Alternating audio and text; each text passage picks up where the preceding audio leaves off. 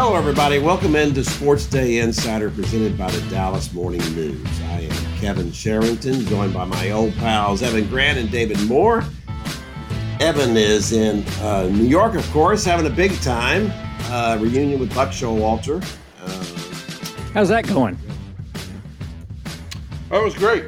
Great yesterday. It was fun times for me and Buck. He didn't acknowledge my existence, and I didn't acknowledge his. I spent more time with Albert and Alberta, the Florida Gator mascots, who were here for some reason in the heart of SEC country, New York City, yesterday than I did with Buck. Not even a head nod? You didn't even exchange a head nod? No, we didn't exchange a head nod. Today, I'm sure we'll have cocktails after the game. I can't believe you can't let bygones be bygones. I thought you were a bigger man than this, Evan. Jeez. I have no issue with Buck at this point. Or no contact, apparently. Yeah, he's got an issue with you. I don't think Buck really wants to talk to anybody in the media at this point in time. Oh, that could be. And, you know, the Mets have a lot of rules. I know Buck has nothing to do with this, but the Mets have a lot of rules. You can't – yesterday I got to the ballpark at I had to come straight from LaGuardia, and I got to the ballpark at 2:06, and the media gate opens at 2:10. So I had to wait out there with my suitcase until the media gate opened. And I started to go in at 2:09, and the friendly attendant said, Whoa. I said 2:10. And I said, oh, yeah. Oh, okay, it's 2:09. And he said, yeah, and you may ask, what difference does a minute make? Well, it does make a difference. And I said, okay, well, now it's 2:10. He said, okay, let's go. And then I was into the ballpark. Also, for some reason, before the game, the air conditioner in the Rangers dugout was working really, really, really well, which I found significant considering it was about 66 degrees yesterday. And as I said to some people, do you think if it was 90 degrees here today, do you think the air conditioning in the dugout would be working well? These are the kinds of things that the gamesmanship of Buck Showalter makes you think about, because he has his hand in everything.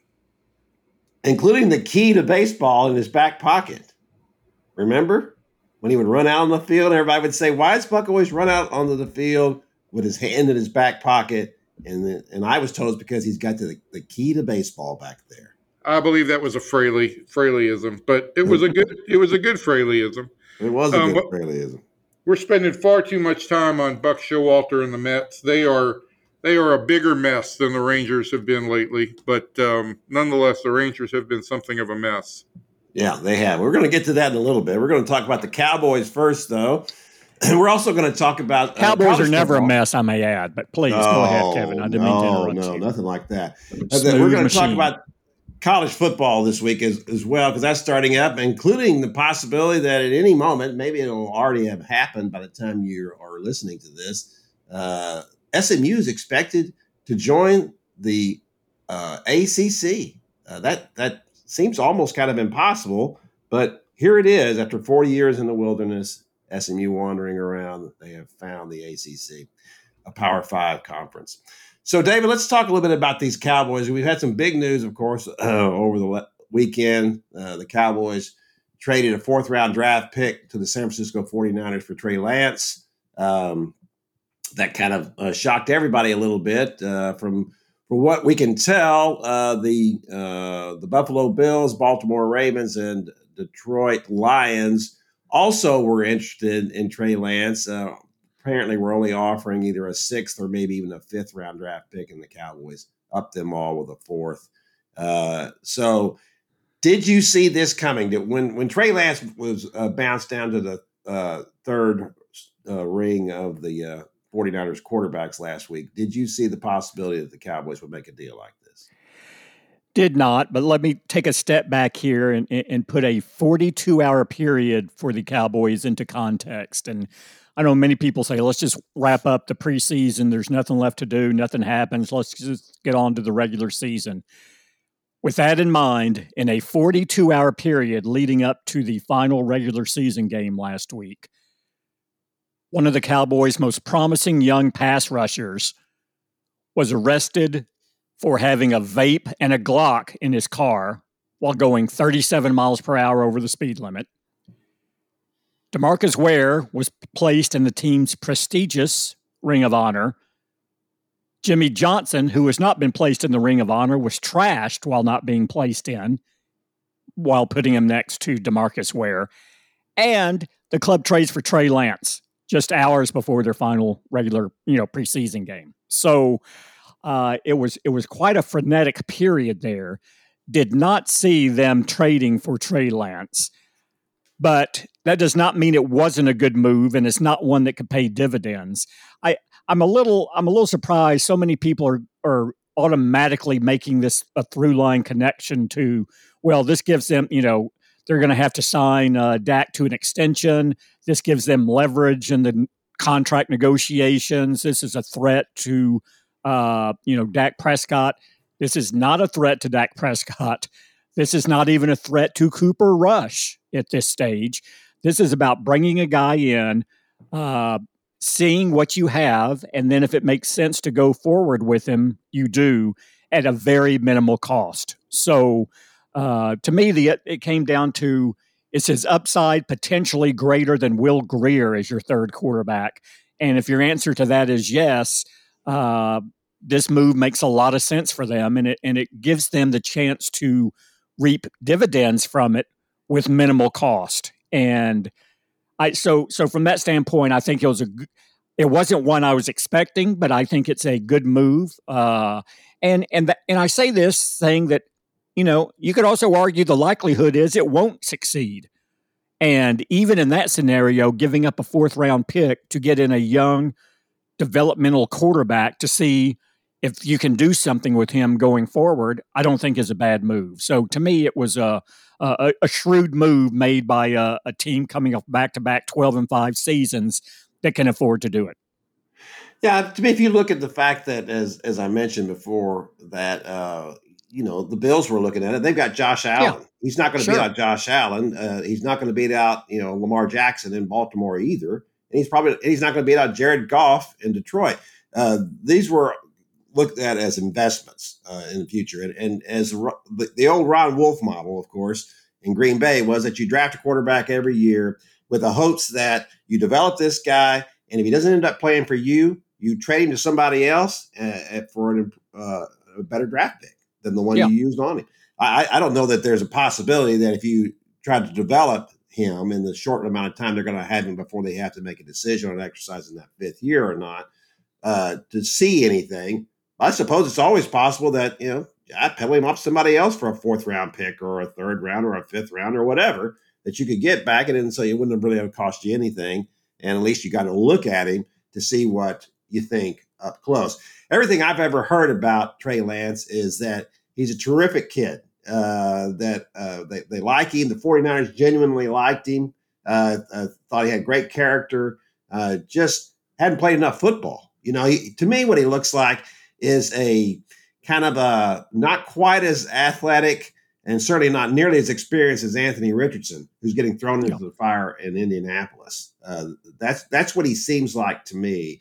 And I question whether Anthony Richardson had played enough football, and he played a lot more at Florida. And he certainly played in a much better league than what Trey Lance played in college at South Dakota State. So I didn't have any problem with it either. I think it's a fine trade, and if it upsets anybody, I will say, to me, David, the most ridiculous part of all of this was all the people who went bananas and saying, "You're letting Will Grier go for this guy after the great game he just had." It's like Will Grier won a preseason game against a bunch of subs here. What in the world are we losing our minds about?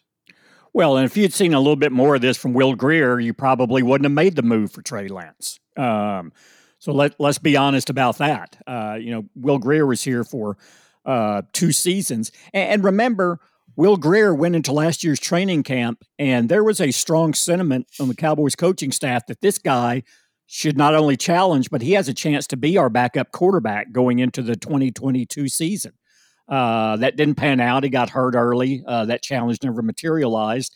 And then when Dak goes down. Cooper Rush goes 4-1 and just cements himself as the backup going forward. So things turn quickly in this league. I mean, Trey Lance is an example, and this is, this is going to, if Trey Lance does pay dividends for Dallas, this is going to take some while. I mean, he is already technically a reclamation project, or just a project that was accelerated beyond what his realistic expectations were coming into the league, because he was the third pick and has a while before he even has a chance to work to that level. Because now step back and go, okay, San Francisco invested 3 first-round picks to move up in the draft to get Trey Lance back in 2021. 3 first-round picks. Now, 3 years later, they're willing to let him go for a 4th-round pick when a 7th-round pick, who is coming off a major injury going into his second season, is now back in the starter. So that tells you that they felt he was a long way from making any sort of contribution. And again, another high pick who has failed to live up to where he was taken, Sam Darnold, is ahead of him. So this tells you they just felt that it had reached the stage, so quickly that they didn't feel it was going to work there. But rarely, I would say, does a team give up on a quarterback who's taken number 3 before he even reaches the 5th year, where you pick up the contract extension in the 5th year. That hardly ever happens. And to move on that quickly, in my mind, shows that he is so far behind, they just felt it would never work for him there. Especially for a guy that, as I said, was not a problem. You'd understand it if the guy was, let's face it, if this was Johnny Manziel and a guy that wasn't trying, as we recently learned, spent 0 time studying plays and having issues off the field. Trey Lance was having none of that. There were no issues with him that would make them say, we got to get this guy out of here. I think they just felt like 49ers are very much in a win now mode, much like the Cowboys are. And it's a different situation when a guy when 3 first-round picks have been used on him and the set of expectations that are there. And if he goes to the Cowboys and they've used on him as a 4th-round draft pick, it's not the same thing. And that's why, to me, the 49ers get rid of him. I don't have a problem with the 49ers getting rid of him. I have a problem with the 49ers drafting him and spending that much capital on him. Yeah, they established the expectations for him when they took him there. And so now, but yeah, you're exactly right. Now, constantly in that environment, he's trying to learn, and it's like, well, you're already a failure 3 years into your career, and you've got to chase the expectations we have for you, and you'll never meet them. That's a very difficult climate to find yourself in. And when you're 2 quarterbacks back, that makes it even tougher, right? It's not like he was challenging for the backup job. He wasn't able to do that. So now it's 2 guys are clearly ahead of you. And how do you work your way through that? That's even more demoralizing in a lot of ways. Those expectations aren't here. No one should expect him to play anything this year. Now this is interesting, and I know we batted this around a little bit, Kevin.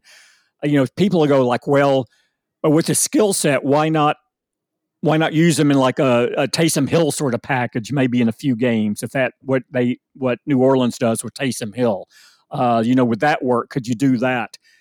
My initial thought is to say, not now. I mean, this guy just got in camp on Sunday after their final preseason game. Doesn't even know their system. They have no packages in for him. I find that highly doubtful. But it is interesting as the season goes along and they look at him in practice, as they look at him running the scout team, which is what he'll primarily be doing early against their defense. What if they see something and they go, oh, well, this is kind of intriguing. And this gets to, I mean, this is really kind of getting in the structural weeds of game day composition and the mechanics of it. But there's a new, the league is going to a new rule this year where if you have 3 quarterbacks on the active roster, which the Cowboys do with this deal, which also has roster implications when they make their 53-man roster, but we can talk about that later if you want. But on game day, you can have, if 3 quarterbacks are on the active roster, all 3 are available for the game. even though you only have to designate 2 of them to be active for that game. The 53 goes down to 48 on game day, 48 active players. But that third quarterback, if he's on your roster, is basically the 49th spot with a circle.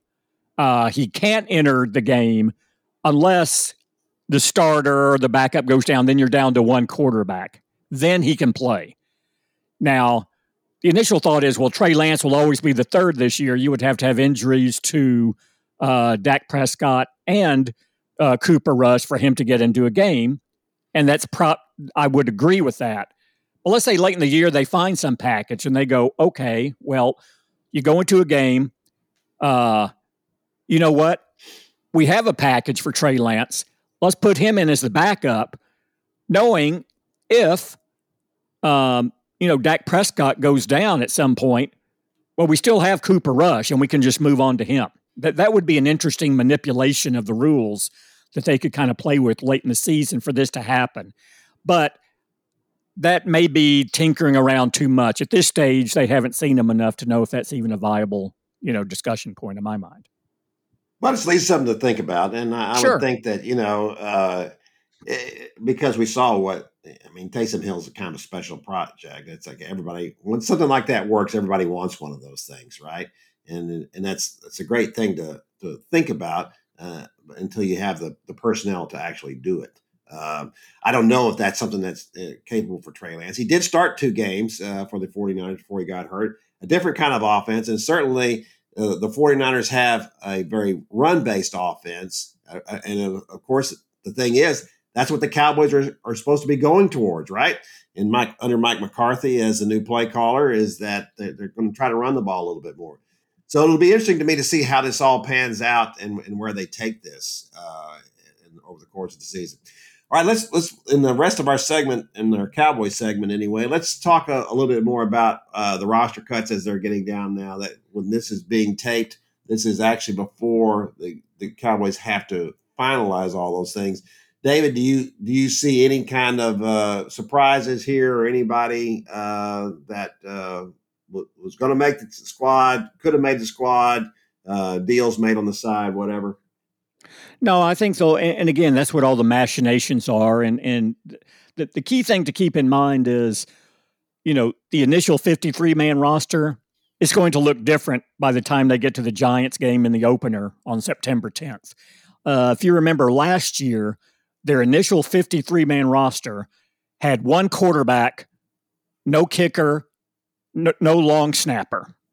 And what you do is, and I think this time too, I doubt you'll see the long snapper, actually, I think probably C.J. Goodwin, one of their team special team guys, because they cut side deals saying, okay, you're a vested veteran, you can sign anywhere, you can't be picked up. We have a spot for you.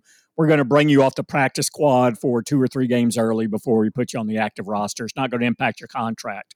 And these players are going to say, well, fine, because you have a defined role for me where other teams don't. So some of those deals are going to be cut. The backup offensive line is something where Dallas is looking at the numbers out there, seeing if they can upgrade that position. They don't feel completely comfortable there. Now, they have some defensive linemen that some other teams would want. And, what they were doing going up to when they had to mandate their 53 by Tuesday afternoon was checking with other teams to say, okay, do you want this? What will you give us for 1 or 2 of these defensive linemen? A lot of this is so close. It comes down to, okay, if we cut this guy, can we get him back to the active roster where we can't get this other guy? That's always a consideration. And 2, well, we like both of these guys. We lean toward this guy. But if we're more likely to get a draft pick from the other guy, more likely to get a draft pick for this guy, but not the other guy, we'll lean toward the guy that's just, a percentage below what we think he could do. So that tweaks what your roster looks like. But the nucleus here is all set. There aren't going to be any surprises there. It's not like they're going to release a starter that you didn't see coming. I just don't see that off a 12-5 team and how training camp played out. I don't think any major surprises at all. Well, let's before we get out here too, I can't ignore this Sam Williams thing. So the guy has been this is his second year with the club. He has almost as many arrests, 2, as sacks, 4. So at what point do they say, listen, the potential is great, but this is too much? It doesn't seem like to me they're anywhere close to that, judging by the comment that Jerry made, where he's really improving in his maturity, which you can't see that, but his was that Jerry's really glib comment was, he's gone from 98 miles an hour to 66 miles an hour. That's 32 miles an hour improvement. A really dangerous comment for a guy to say who had once had on his roster a young man who went to prison for killing somebody because of speeding on the tollway. These kind of things that Jerry says, they're not funny, and he really needs to. He needs a little bit more. I guess he needs somebody standing on the sideline over there, kind of pulling him aside and saying, "You can't be saying this kind of stuff." Not that that's ever going to happen, but anyway, my point about Sam Williams: how long is the leash on him? My understanding is,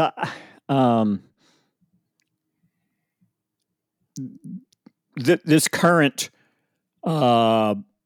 charge he's facing is probably going to take all year to adjudicate, and nothing will happen. So, and from the league, while the league has an open investigation, they're not going to jump ahead of the judicial system and impose any sort of fine or suspension on their own before it has its way to work through the judicial system. So it's not going to impact Sam Williams this year directly, but this is the second. The other one, he was in December. He T-boned an older woman when he was driving 98 in a 55 mile per hour zone. So he's basically, he's crashed one car and then had this other episode where this last one is, look, we don't want to get too deep into the legal system here, but he had a gun in the car. The reason the gun was included on the charge was because he had a vape cartridge and marijuana. If he hadn't had the vape, then they wouldn't have issued anything for the gun. So it would have just been a speeding charge. So the Cowboys are saying, well, this is just a domino effect, and let's not make more of it than it is. But they're aware of his history. They're aware of these 2 episodes since December. He can't continually put himself into the legal system like this, and there won't be consequences. So I think it's more the pattern of behavior that they're concerned with now than where he is as far as which is why Jerry made the very poor joke in my mind about him making progress on speeding. They feel that, well, if you hadn't been speeding, you wouldn't have been pulled over and you would have nothing on your record right now. So just stop speeding. Now that glosses over the other, but it's just like, just stop speeding and work on that and see what goes from there. But, we've talked about before, I do think a lot of young players who make mistakes do get better in their decision making and make fewer mistakes. But let's say you make 10 mistakes a month that can put your career in jeopardy, and you lower that to 5 a month. Well, you're making progress, but as long as one of those 5 come to light, it doesn't look like you're making any progress at all, right? So I think they feel that's where Sam Williams is, along with a lot of other young players. Okay, he's starting to make better decisions and show more discernment, but he's not doing it all the time. Yeah. And we'll find out if he actually is getting better at that or not. Well, we don't know. It'll be interesting to see how this all pans out. He was very fortunate that elderly woman was not hurt seriously in that accident. Yes, that he had. Because that's a completely different situation, right? If that, Oh yeah. Otherwise, So, and again, that's the fine line you're walking on these things. Sometimes it's it is the result. It's not, a lot of times it's not the intent or the action. is the result or consequence of it changes your consequences. Yeah. And you're exactly right. If that would have been a significant injury, or even worse, he would be dealing with something much more right now. And this later infraction would carry even more weight. Yeah, absolutely. All right, that's going to do it for the Cowboys segment of our podcast today. We've got a lot to talk about today because this week college football starts up. September the 2nd, Saturday. I'll be out in Fort Worth for Deion Sanders making his return to the area, bringing those Colorado Buffaloes to play TCU. But before we talk about colleges, let's talk about the Rangers, who did something this season they've never done before.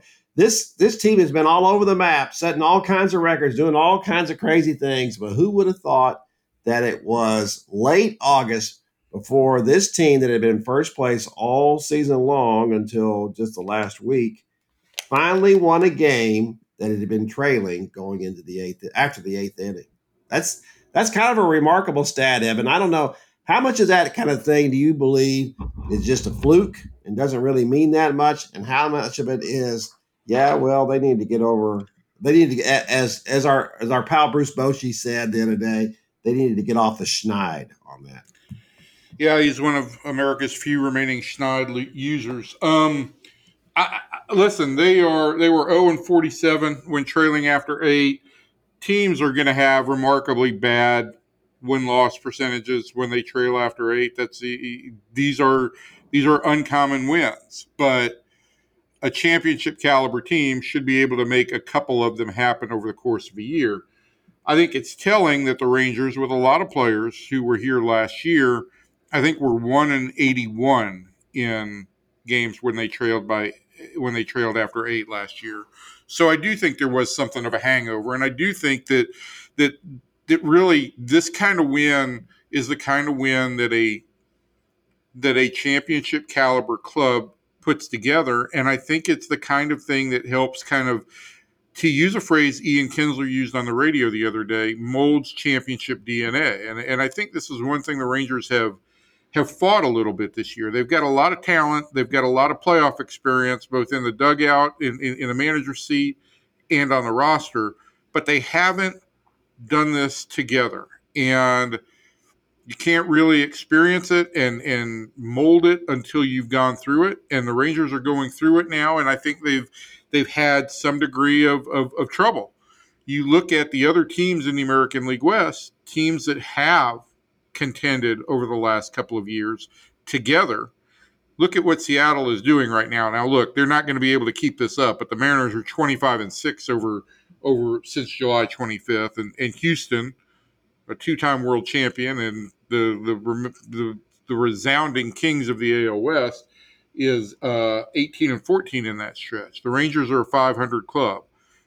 My point here is it takes something to learn how to play in a playoff race, and I think that's what the Rangers have encountered here in the last couple of weeks. Yeah, there's a lot of things to kind of dive into here. I want to say, first of all, you cited those numbers of these three teams. I don't see the Seattle maintaining a pace like that, 25-6. That's outrageous to think that they could do that over these final 30-something games. I don't know, and I don't think that the Rangers are going to play 500 baseball from here on out. I think that they're a better team than that as well. So I do think that up till the very end here, this will be very tight between all three teams. I think that I would expect there not to be more than maybe 5 games difference between them when it's all over. Watching the Rangers here for the last week and watching this, disintegration of what everything they've built all year long has been disconcerting, horrifying. I mean, however we want to describe this, to watch the team kind of fall apart pretty much in all aspects, and something I wanted to bring up besides the bullpen, which we've just beaten that topic to death. And finally, Jose Leclerc came in and pitched very well. That last out was a little problematic there, especially the way Adolis handled that fly ball in right field. I thought that ball was going out when it came off the bat. But Jose pitched very well. I do want to say one thing before you go any further. I think you're glossing over Martin Perez with that statement. Well, I was just about to say Martin Perez. I don't want him to get glossed over because he's been a forgotten man out there for the last month. And this Kevin, is a guy why are you glossing over him? Kevin, explain yourself now. It's just like it's like talking to my wife. I'm not even finished this sentence before she's telling me something I've done wrong. I thought Martin Perez looked finally good. Yeah, there you go. Please go on. That Martin Perez looked as good last night as he's looked all year. Frankly, I thought he was hitting his spots. I thought he looked really sharp. And let's face it, his first couple of outings here in the bullpen have not gone well. I disagree. I don't think he's pitched poorly out of the bullpen. I mean, he's pitched in low leverage situations where the deal was save the rest of the bullpen. He's mopped up innings. I feel like Martin Perez has responded as well as a guy could to being told, hey, you've gone from being an all-star to being probably a guy who doesn't end up on our playoff roster. Now make the best of it. And I think he has. I think he has handled it well.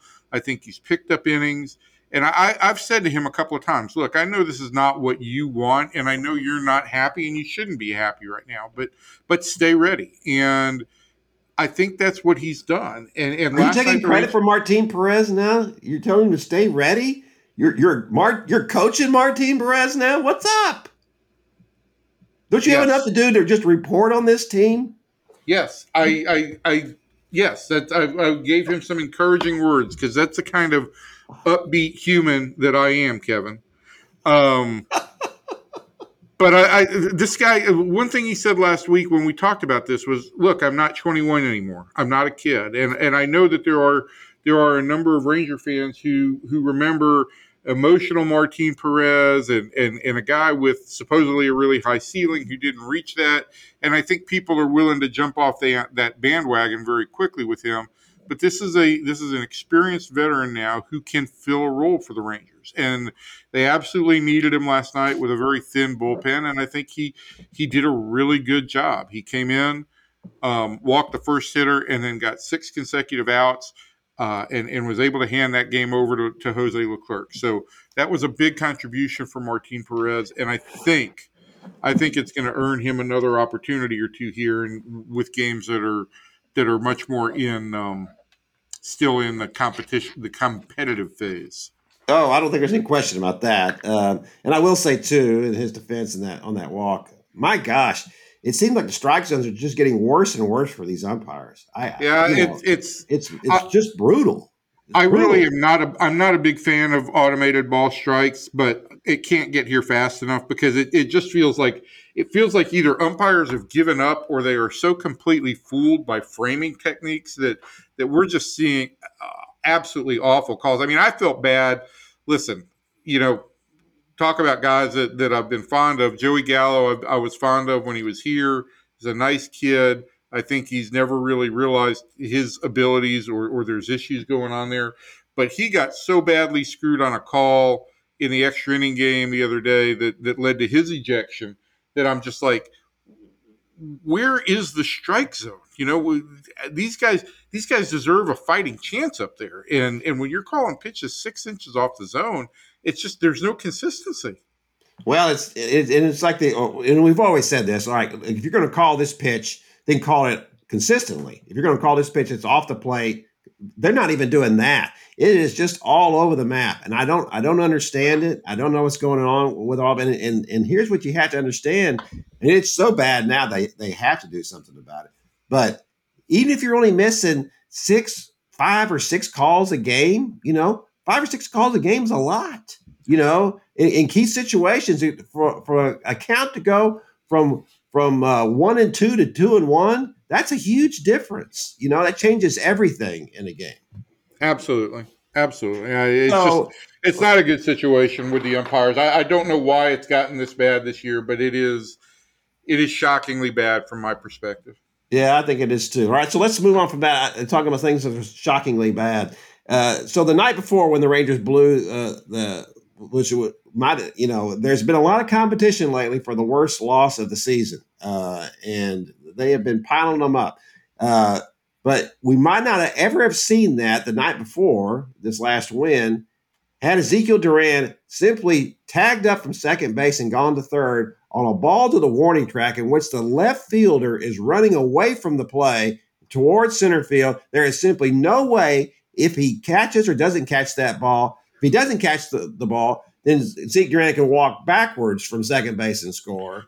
And if he does catch the ball, there's no way he's not going to get him from getting to third base. And instead, he runs halfway to third, goes back, and then he can't tag up. And then the next place, of course, Corey Seager, it's a fly ball to the track, and that would have scored him from third base. The Rangers would have won that game. I think the right call there would have been for Duran to hang near second base and then tag up. Even if he had, I don't know if he had gone halfway, if he'd have been able to get back to second. But yeah, he broke too far towards third and stutter stepped, and it was a bad base running play. And the day before, Leody Taveras tried to steal third base with Corey Seager up and no outs. And just a bad base running decision.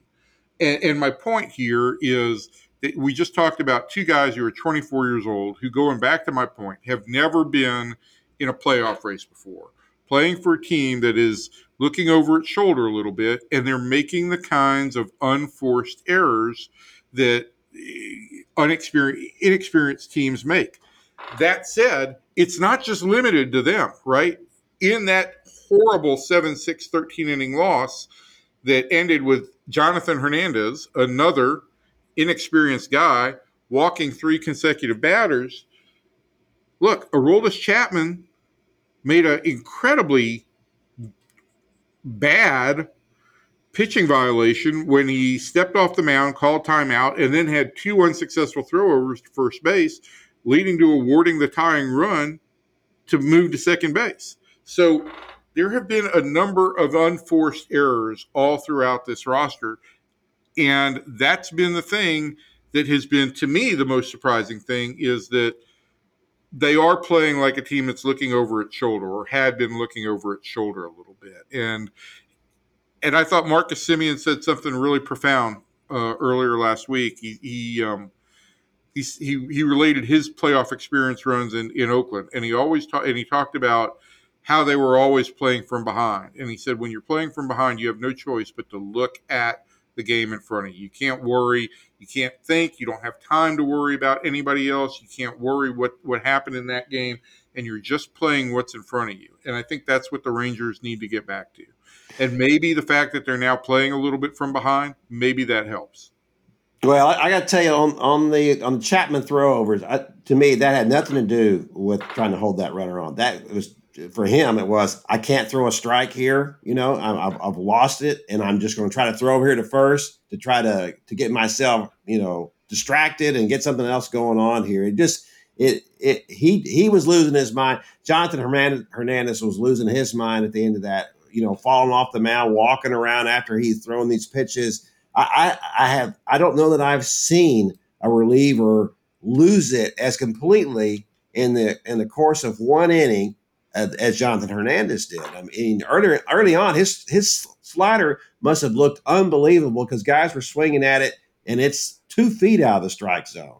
And then when they stopped swinging at it, it was all over. I just don't know. I don't understand how this kind of thing infects an entire bullpen like it did, because both Leclerc and Hernandez went from guys who were very serviceable pieces in a bullpen at the end of a bullpen a couple of years ago to injuries, to their comebacks when they just completely lost their confidence. To me, it's not anymore a matter of mechanics or how healthy they are. They just lost their confidence. And I just don't understand how that happens to two guys like that. And then, of course, a guy like Aroldis Chapman comes back. When you're at his age and you still can throw 102, even 103, I'm wondering sometimes how about just 98? How about not trying to put so much into this and just making sure you're not putting yourself in a situation where you're throwing you're losing the strike zone. Well, I mean, the second day, he was pitching for the second straight day, and when he pitches on back-to-back days, he's not going to have 102, and he didn't. But I do think, look, we're picking nits here, but Chapman's going to do what Chapman's going to do, and he's an all-out max effort pitcher. And if you say, okay, like take something off here, I think you kind of trim a little bit of the competitiveness out of him, and that potentially leads to bad results. I just think, yeah, he lost it. He couldn't throw a strike. He threw over to second base a couple times. He stepped off. Mike Maddox actually came out of the dugout, and there was a conversation with umpires, and it looked like there was some confusion over whether Maddox was going to the mound or whether that was going to be charged as an extra visit. And quite frankly, I think the Rangers were just trying to buy Chapman some time to catch his breath out there, because he had gotten flustered with the situation. Yeah, no question about that. Well, we'll see where this goes from here. I do think that, and I've always thought that Leclerc could creep back into a role here. His stuff is good enough if he trusts it. He certainly seemed to be trusting it Monday night. It looked a lot better. His command was a lot better, and he was using a wider assortment of his pitches. I did feel like that showed some progress, and I think you can see that in his relief after Adolis caught that ball in right field. Big smile on his face, and the body language with these guys is pretty unmistakable. Especially a guy like Jose, and I do hope he's gotten himself to that point. So Evan, the Rangers are going to have call-ups here in a week or so, and I know you don't want to talk about this, but I do. Is that I was kind of counting on Evan Carter getting called up and them throwing him out there in center field and giving Leote a little break. But you're telling me that that's not going to happen. I don't think they would have promoted him to AAA today officially if they were going to call him up in 2 days. I don't see what sense that makes. I think they want Evan Carter to finish out the season at AAA.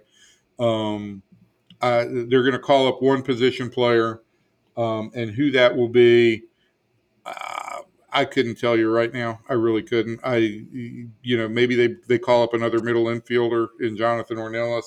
I don't know that and maybe Carter's as good an option as they have to add anybody to the roster. But listen, if you're going to call up somebody, you have to add Justin Foscue to the roster this year after the end of the season. So if you're going to call up a hitter, to me, maybe Foscue makes a little bit of sense. And then you can only call up one pitcher, and that's probably going to be actually the activation of Nate Eovaldi, hopefully within the next week. He's supposed to throw another bullpen today. We'll see how that goes. It's dragged on, I think, a little bit longer than the Rangers had hoped. But this is not a team that I think is going to get great help from minor league call-ups in September. The rules have changed dramatically. It's not emptying your roster. The guys who are in the big leagues are the guys who can help this team right now. Let me ask you this. If they were not contenders, would Evan Carter be coming up? I think if they were not contenders, it's possible. I think that if they were not contenders, Leote wouldn't have had a good first half, and he probably would have ridden himself out of the picture already, and the Rangers would be saying, look, Evan Carter's probably going to be our center fielder in 2024. But Taveras has tailed off badly in the second half, but I think he's still, at this point in time, their major league center fielder, and I don't see them calling up a 21-year-old that they just promoted to triple. If they were going to call Carter up, I just don't think they would have promoted him to AAA. That's the only thing. I think they would have just called him straight up from AA. Okay. All right, that's what you say. I got to tell you, looking at these guys in this roster, we just talked about the mistakes some of these young guys have made, and I realize they're just 24 years old. But when you're in high school, when you're in, they teach you to tag up on a fly ball to the warning track. It's not, as Bruce Bochy said, this is baseball 101, and it is baseball 101. And at some point, and I think he made that clear to him, and I think him saying that to the media makes that pretty clear. That's what he's saying to him. We expect you to be able to make decisions like this. You can't make these, and Leote taking off for third with Corey Seager at the plate. It's just, these are ridiculous kind of things, and these are frankly things that are indicative of a longer term. We've seen a lot of this kind of stuff from Leote Taveras, and he's played a lot of baseball. he's played a lot of baseball at the big league level, at least for a guy his age. So, and he's always kind of been promoted, as we've talked about, ahead of what his performance has been. Now he's played well in spurts, but it's time for everybody to get going here. And I think that the messages need to be sent, and I think that Chris Young will do that probably in this offseason. All right, that's going to do it for the Rangers segment of our podcast. Now we're going to talk a little college football because it's starting up this week. As I said, I'll be out at that TCU Colorado game on Saturday. But the big news, and it may already have happened by the time you're listening to this, is that the SMU Mustangs are the newest members of the ACC. I got to tell you, I did not see this coming. Didn't really think they were going to get in the Pac-12, which, as it turns out, there is no Pac-12. The Pac-12 is officially now Oregon State and Washington State. It's just hard to believe that that's what it's down to at this point. And what do you think that those two schools must be thinking, that we're the only ones that nobody wants? It's kind of phenomenal that this is how it's going to happen, and this is going to start next year in 2024. SMU will be members. Now, they had to sign a prenup to get in that says that they will not take any media revenue for 7 years. 7 years of no media revenues. By my math, that comes to at least $280 million that they're foregoing for the opportunity to do this. They would have made, they're losing money by not being in the AAC, as a matter of fact, because of this, because they won't have any TV revenue coming in. But, all they need to do is call on the heirs of those old SMU boosters, and I think they can make up for a little bit of this. But it's a pretty remarkable development that SMU will finally be back to a Power 5 conference, the next to last of the old SWC schools to be back in the big time. Rice, of course, still out. Well, Kevin, my question on this is, 7 years from now, will we still have Power 5 conferences? I mean, I understand the repositioning now, but I don't know that this is the final landscape of what college football is going to look like. And I don't know that betting on 7 years down the road and giving up all that revenue in between is the way to go either. I mean, that seems like a really risky proposition with where things are. I mean, because you hear the talk, it's just, look, it'll just evolve into super conferences. It'll just, whatever. But I don't know with what we've seen here if we're even close to what the final composition of college football is going to look like from a conference standpoint. And I'd go so far as to wager this: if you're going to end up with 4 super conferences, you're going to end up with the SEC, the Big Ten, maybe the reinvigorated Big 12. Does the ACC even end up as one of the Power 5 at that point in time? I don't know. Well, I would argue that the ACC in its current composition is a better conference than the Big 12. I mean, first of all, you got Clemson, you got North Carolina, you've got Miami. I mean, at least these are some name brand programs. Once Oklahoma and Texas leave the Big 12, there's no more brands left in the Big 12. So what they have is size, and they have markets, and that's what the ACC has, or at least it may not have in the future. To David's point, yeah, absolutely. I've written a column that's going to run here as soon as this thing hits the button.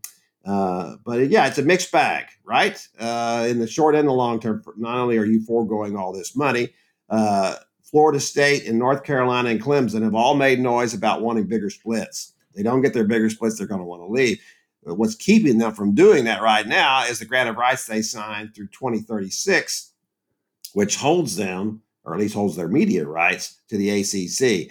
That's pretty prohibitive. Our old friend Dennis Dodd from CBS recently talked to Bob Bowlesby, the former Big 12 commissioner, who told him that the ACC copied the Big 12's grant of rights contract, which, as Bob puts it, is practically bulletproof. And it's almost impossible to break this thing, according to several law firms that have looked at it. So if that's true, it's going to be kind of a moot point I think certainly the SEC, if it ever decides to expand more, and if it drops some of the things that have kept rival schools from joining the SEC, such as Florida doesn't want Florida State to join. South Carolina doesn't want Clemson to join. You've had those kind of issues keeping some of those schools from possibly joining the SEC. Will that change in the future? I don't know. That's certainly a possibility. But to your point, David, if it all shakes out again, then there's some kind of further realignment, then SMU would probably be left out once again. But for now, anyway, if you can put aside the fact that they're not getting rich off this deal, they're in a Power Five conference, and as I learned when Texas A&M left the Big 12 to go to the SEC, and I raised the question of, if you can't win the Big 12, what makes you think you're going to be competitive in the SEC?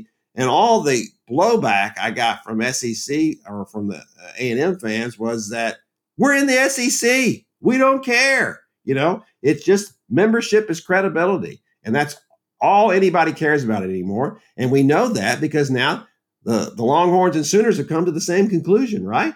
That, Texas can't win the Big 12, and yet it's dying to move over to the SEC. How much harder is it going to get to win over there? A lot harder, and they can't win now. Well, I do understand it from the SMU and the other schools at that level standpoint that even and TCU's run into this too. As good as TCU has been in recent years, I don't know that they've developed their own brand the way that a Texas and OU, the other teams. So how do you get that brand? You have to draft off a conference alignment. Kevin, you were talking about going to the TCU game, but that's driven largely because Colorado's coach is coming in, right? I mean, that's sure. the other element there, not beyond just what TCU has established on the field here recently. So I do understand how difficult it is for really good college teams to build a profile and how it takes a while to do that. So maybe, the only way to do that is to draft off conference legitimacy. But boy, it just puts everyone in I just don't know that anyone has their arms around what college football structure is going to look like here down the road. But again, you can argue the other side of that, right? And just go, well, you just have to look at where it is now, make the best decisions you can for now, and then just position yourself, or you have another decision to make going forward. Don't leave yourself out where you'll have no decision going forward. And that's what SMU's done with this. Well, sure, because let's look at it this way. Had there not been all this ground-shaking movement with the Pac-12, SMU wouldn't be in a Power 5 program now. Yeah. Because along with SMU joining the ACC, of course, was Cal and Stanford. And so those schools only had to pay a 70%, penalty for joining up. They're going to get 30% of their normal revenues for coming here. Much like what some of the agreement that's going to happen between the four corner schools joining the Big 12. I think probably they've had equitable revenue sharing in these leagues for years now. I think probably what you'll see are deals where to try to keep everybody happy and to keep the big brands happy. Okay, we're going to pay you more. They have come up with a new structure here where if you go, if you make the Big Six bowls, then your cut's going to be higher than somebody who doesn't, which frankly is the way it should be. I don't have any problem with that. There's no need for conferences to be supporting programs that frankly don't contribute to it. I mean, that's what led to the dissolution of the Southwest Conference, was the fact that Texas got tired of supporting all these schools that don't do anything. The Rices. Now these conferences are taking the same approaches that teams are in a salary cap world of, let's fill out our roster with what the cap can afford here. So we'll leave this spot open. Whoever, SMU, you want to join us and sign away your rights for 7 years, we're happy to have you. Otherwise, if you don't do it, we'll find someone else. It's just about finding a profile that fits that slot and going forward. And you're slotted at the end of the league, but there's still benefits to that. Sure. And let's also just say here real quickly about we hadn't talked about the fact that SMU couldn't get in the Big 12, which would have been the best case scenario, right? Or at least for an old Southwest Conference guy like me, from the stand. So you're playing all your old neighbors again. It could have been a deal. And Tim Kalisha wrote a column about this recently.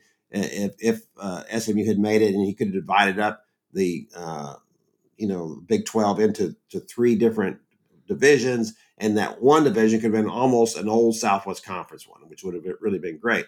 Well, the deal was the Big 12 was never going to take SMU, and because it already has what it needs from SMU, which it presents the Dallas, North Texas market.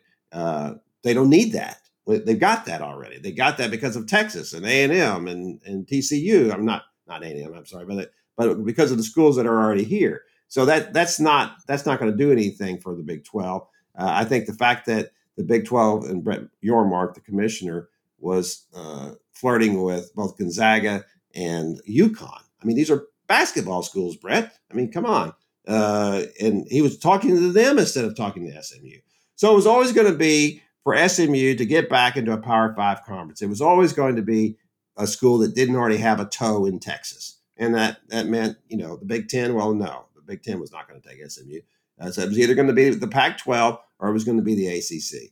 So I do think that the ACC presents a lot of upside for SMU. I do think it is a better fit for them than the Pac-12 would have been. It's still obviously, not very, there are no real rivals for SMU in the ACC, but there were no real rivals for SMU in the AAC either. I mean, it's not like you got all ginned up to play Temple. So I think that this is going to be it's a good thing for SMU. Well, that's the way we should look at it. We certainly with the caveat that all this could fall apart here in a few years. Who knows what's going to happen in college football? No one knows that anymore. Usually what happens is we have this big wave of realignment go through, and then everything's calm for about 3 or 4 or 5 years, and then we see where it all is at that point. If Florida State and the Clemson and North Carolina and Miami and whoever leave the ACC, well, then SMU will be stuck again.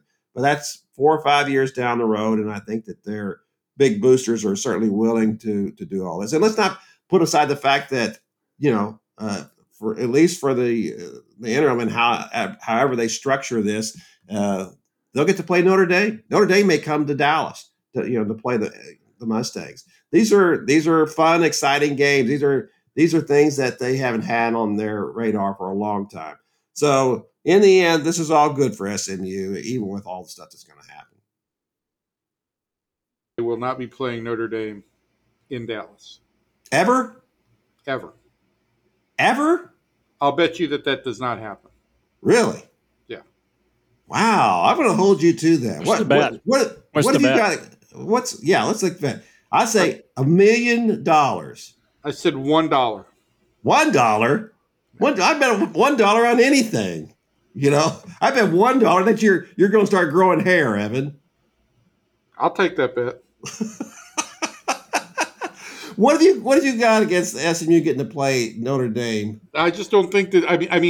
I just don't think that when it's all said and done, it's going to happen. I mean, how many ACC games is Notre Dame playing right now? So they play 6 games, 6 ACC games. Notre Dame does in football. They are going to play Louisville at Louisville, right? And they're going to play Pitt at South Bend. If they're going to play Louisville, Evan, I'm going to tell you that I could believe that they could play SMU at Gerald Ford Stadium. They could. I mean, I just think that there's an awful lot of hurdles to jump through with the realignment, and I think that like matching up Notre Dame and SMU are two big ifs. I think Notre Dame is playing 6 ACC games this year, and I think their next, if I'm reading this story correctly on ACC Sports, their next 15 years of ACC opponents are set. Of course, set in college football with scheduling is not exactly set in stone. It's more like written in pencil. But if we're still doing this podcast in 2036, Kevin. If I'm still alive in 2036. If we're still doing the podcast in 2036, let's revisit it then. Let's have a special episode on that. Yeah. Okay. All right. That's a tease. That's a good tease to end on. Yeah, I'll settle for Georgia Tech coming to SMU at this point. Yeah, I was all excited about this, and then you guys are just throwing water all over it. I just think that I think conference realignment, particularly outside of the SEC and the Big Ten right now, I think is just it's just eyewash, right? The SEC, like that's one thing I was thinking about when you guys were talking earlier. The SEC and the Big Ten have done nothing but add over the past 60 years. There's been stability, and that's what's built that conference from regional powerhouses to national powerhouses. It's stability, the quality of football, and the rivalries. Like you just said, Kevin, what is SMU's ACC rival going to be? What rival does SMU have on their football schedule any longer? I mean, what is a rivalry game? The TCU game is a rivalry game, right? And that's going away. It could be, yeah. TCU is going to ask to hit a pause on that. So, yeah, I think that will happen. So I just don't – I think it's important for SMU to get the branding with a Power 5 conference. I think that all the stuff that lingered from the death penalty and things that just kind of hurt TCU becoming a legitimate football presence over the last 30 years can only go away with them being connected to a legitimate conference. And maybe the ACC is the right answer, and maybe it's worth those 7 years that they'll go without TV. But I do think that I do think 7 years in college football right now is an eternity. Sure it is. Like the question is not though that they don't need the money. They need the fans to show up. Right. And that's one of the things that's an issue. For everybody could use the money. Let's face facts. Everybody could use the money too. Well, everybody wants the money. It's not that whether they can use it. They all just want the money. Look, it's just it's a crazy place. This is where everything started to go wrong in college football. Is that everybody just got drunk on the money and the possibilities of what they can make. And it led to everything. I'm tired of listening to old administrators and old coaches talk about, oh my gosh, NIL and all these things have destroyed college football. Jimbo Fisher is saying that, unfortunately it's all about the money and this guy's got a guaranteed $95 million contract. You can't say those kind of things. It's so hypocritical. Had these schools not chased all this kind of money and sold their souls for all of it, we'd be okay. Everything would be all right. None of this would have happened.